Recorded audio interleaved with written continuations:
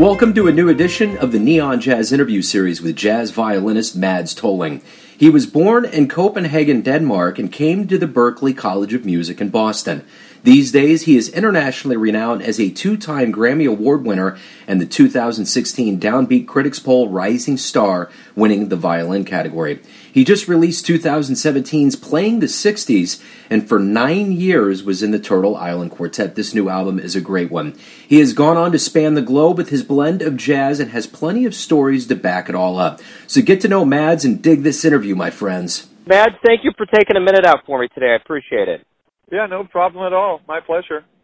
So let me ask you, first of all, I know there's always a lot going on with you, but your latest album, Playing the 60s, talk to me about this album. What is your fascination with the 60s? Why did you decide to do this project? For me, I grew up watching a lot of the shows that we take the music from. Grew up watching Meet the Flintstones and Mission Impossible, and then, of course, the movie Good, the Bad, and the Ugly. So from my childhood, I had a lot of these songs in my head, so to speak. And then, furthermore, it's like such an important time, in American history, in the world, in the history of the world, because you had, the civil rights, you had Vietnam, you had a lot of conflicts, and things were kind of being worked out on that level, and sort of similar to today. So I feel what can happen a lot of times when you have a lot of conflict, you can have some good things come out of it. And that's certainly what happened in music, is you had all this amazing music that took place, from the Beatles to Motown to, world music being sort of a thing in the 60s, them all kind of coming together. And that's where it took my inspiration. So kind of like my interest as a kid, and as well as my, the interest with the period as a whole. So you were raised in Copenhagen, Denmark, and moved to the United States when you were 20. Talk to me about your childhood in Denmark and how you got so interested in jazz. Yeah, I grew up in Copenhagen, Denmark, and started playing the violin at 6. Basically just playing Suzuki violin, as you're supposed to play classical music. Played my Mozart and Haydn, and then at one point, my dad came to me with a cassette tape of Miles Davis. We were actually traveling around the world at that time on a trip. My parents wanted me to see, all these countries that you would normally not necessarily go to, like Thailand and Indonesia. And I think we were in Thailand, and he gave me this cassette tape of Miles Davis playing Autumn Leaves. And when I heard that, it just really grabbed me. Somehow it connected with me on another level than I had before with classical music for some reason. So I was so interested in doing this that I, kept figuring out how to play those phrases on my violin. So I started messing around with that sound and playing some of the jazz tunes. And then, about in February this year, there was a guy called Sven Dasmussen who passed away at the age of 100. And he was a major influence on me. He was a wonderful jazz violinist, and I went to see him too shortly after I started listening to Miles, and it kind of all came together. I realized you can actually play jazz on a violin, it's possible. And then, of course, Stefan Grappelli and Stuff Smith and these other jazz violinist greats I started listening to, and it all kind of fell into place, and I was on this journey to figuring out how to play jazz on a violin. So was it a culture shock for you to come to Berklee, to come to Boston to study music here in America? It was in a way, because it was kind of a different scene that I'm used to. Denmark is a small country, kind of protected scene. You're used to just going through what everybody goes through, but all of a sudden you're changing paths. You're going to another country. You're not used to the customs. You're not used to the language as much, although I did speak English, in school, so that's one of the good things I had. But certainly not knowing a single soul, I didn't know anybody in the U.S. I had no family. I had no friends, when I came, so it took me a while to adjust as a 19, 20-year-old. That took a little bit of getting used to, but I think that was a good thing for me, and for anybody to just kind of step into your own scene and figure out how you can make things work. And that's really what music is all about, is making the network and connecting with people from scratch in a way, because if you're new in the country, they don't, you kind of have to play your way through it, so to speak, and I did that. So talk to me about your quartet. You've performed all over the place, and you've been together for quite a while. Give me an insight into how this started and how it's going with the quartet. Right, yeah, I've had this quartet for about, it's about 8 or 9 years, and it started being this group with guitar even. There was guitar, bass, and drums, and violin, of course, and then that kind of developed into what it is now with the piano instead. Yeah, in the beginning we were doing a little bit more of a fusion repertoire. We were even playing some music by Jean-Luc Ponty, doing some of his albums. I had a lot of originals, which we still play some of. And yeah, it's slowly but surely developed into being more of a touring band. In the beginning it was mainly in the San Francisco Bay Area, but now when we go to Japan, I go to Denmark and play a lot in Sweden, Norway, and so forth around the U.S., of course.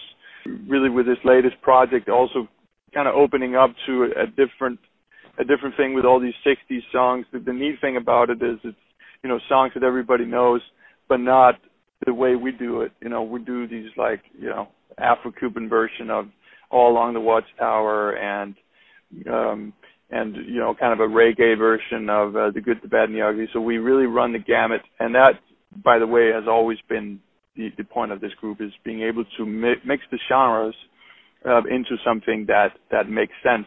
At the end result, hopefully makes sense to everybody. So who were your inspirations on, the violin is kind of a specialized instrument in the world of jazz. Who have been, you've mentioned Miles in the beginning, but who have been your jazz inspirations? Right. Miles certainly a big inspiration. Early on, Stefan Grappelli. I even went so far as when I was entered this competition where this Danish bass player Niels Henning Ørsted Petersen, that died about 10 years back, but was one of the greats in jazz. He was a judge at this competition, and I played a Stefan Grappelli solo, note for note, and actually funny enough, because Niels Henning played on that recording. He didn't recognize. He gave me first prize, but that was like my first journey into figuring out how to play jazz, because it's an important part of playing jazz is imitation, figuring out what other people do so you can imitate their style, figure out before you kind of add your own sound to it. So early on, it was certainly Stefan Grappelli, Sven Asmussen, as I mentioned, Jean-Luc Ponty also, and then I'm all very inspired by horn players. So John Coltrane, I did this whole project on I Love Supreme, and we played that in Turtle Island Quartet that I was a part of, and won a Grammy for that. So Coltrane is very big for me, and Keith Jarrett, Herbie Hancock, Pat Metheny, the greats of jazz. Certainly I've listened a ton to. So if you could get into a time machine and go back and see one of these performers live, who would you go see? Oh, man, that's a great question. I probably would have to say Miles. That would be a close between Miles and Coltrane, because they, seeing Coltrane play a Love Supreme or play, My Favorite Things or something like that. I think that would probably perhaps be the thing, because of the spiritual force that he was drawing from, and just the depth of his improvisation. I think I think about Miles, then I think about a great band leader and a guy that was extremely smart at putting projects together and arranging and finding the cats that could really play together. So for different reasons, I would see one of those two, I think. So why do you love jazz? I think it goes back to just the core of when I listened to that Miles Davis tape when I was 14. I think what struck me right away was the intimacy and it's sort of all the layers of anything superficial or anything unessential is rolled away, because you're hearing a guy's soul and hearing what he has to say on his instrument in the spur of the moment. So it's like the ultimate conversation that you're hearing. It's something that's prepared. Sure, people know the harmonies and they know the melodies and stuff, but what it really boils down to is be able to react in real time to something that's going on. And I think that's really exciting. And if you understand that conversation, and I know jazz is not the easiest thing to understand, but if you start like listening to it and really picking it up, it's one of the most amazing things to witness, and that's why I really love it.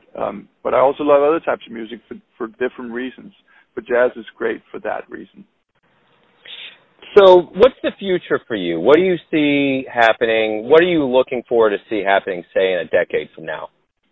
For me right now, I'm in this position where I've done a few different projects. I've lately the Madsmen, but I've also written a symphony, actually a violin concerto that was performed by Oakland Symphony that I'm playing now with different symphonies. We're taking it to Japan and around the U.S. and so forth. So writing and composing for symphonies, integrating the jazz sound, integrating, a little bit of, fiddle styles and boogie-woogie and that sort of thing into the symphony. It has been a big priority for me also because, again, my experience learning jazz when I was a kid, I feel like I want to give that back to string players who are not necessarily used to that experience. And a lot of people, it can be a real eye-opener and really exciting for people who've never improvised to kind of get there. So I enjoy that part, and certainly getting into the more symphonic world works with me for that. But certainly my heart is in getting my group happening and collaborating with different artists. An exciting thing on the Madsmen album was also working with some great vocalists, Kenny Washington and Spencer Day. So involving the vocals into, jazz and having the word, which is a great way, I think, for people to relate to jazz is important for me too.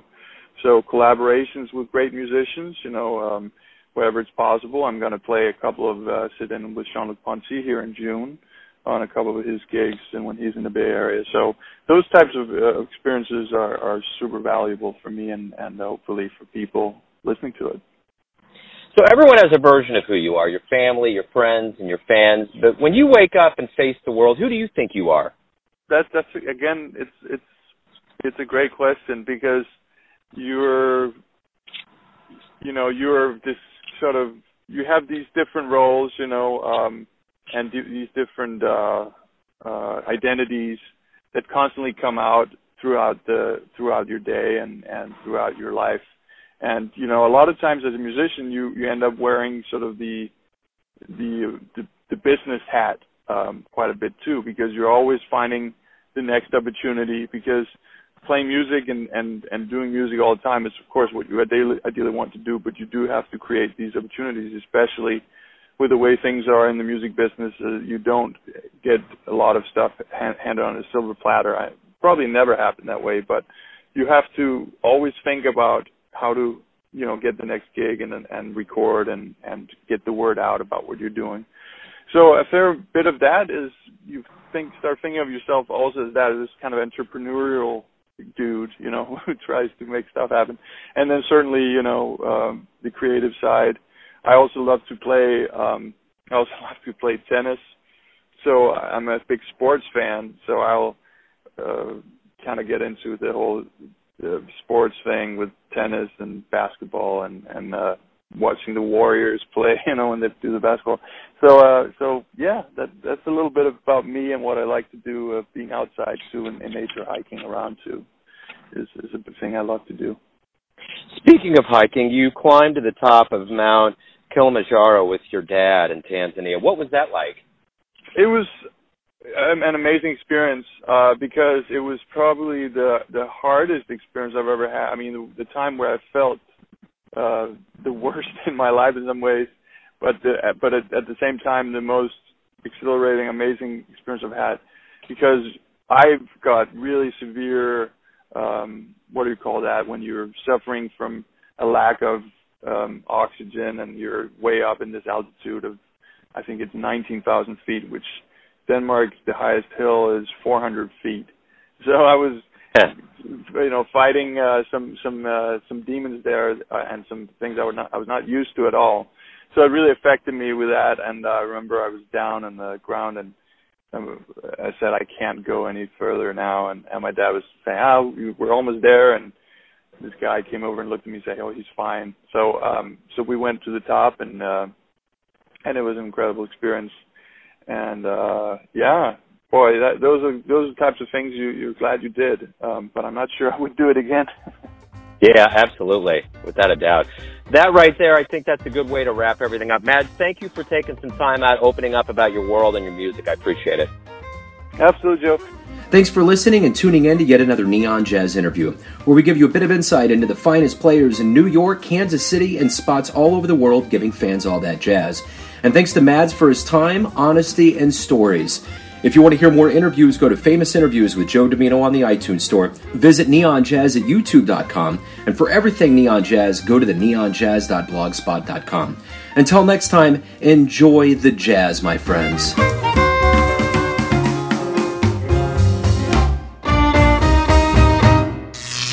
Neon Jazz.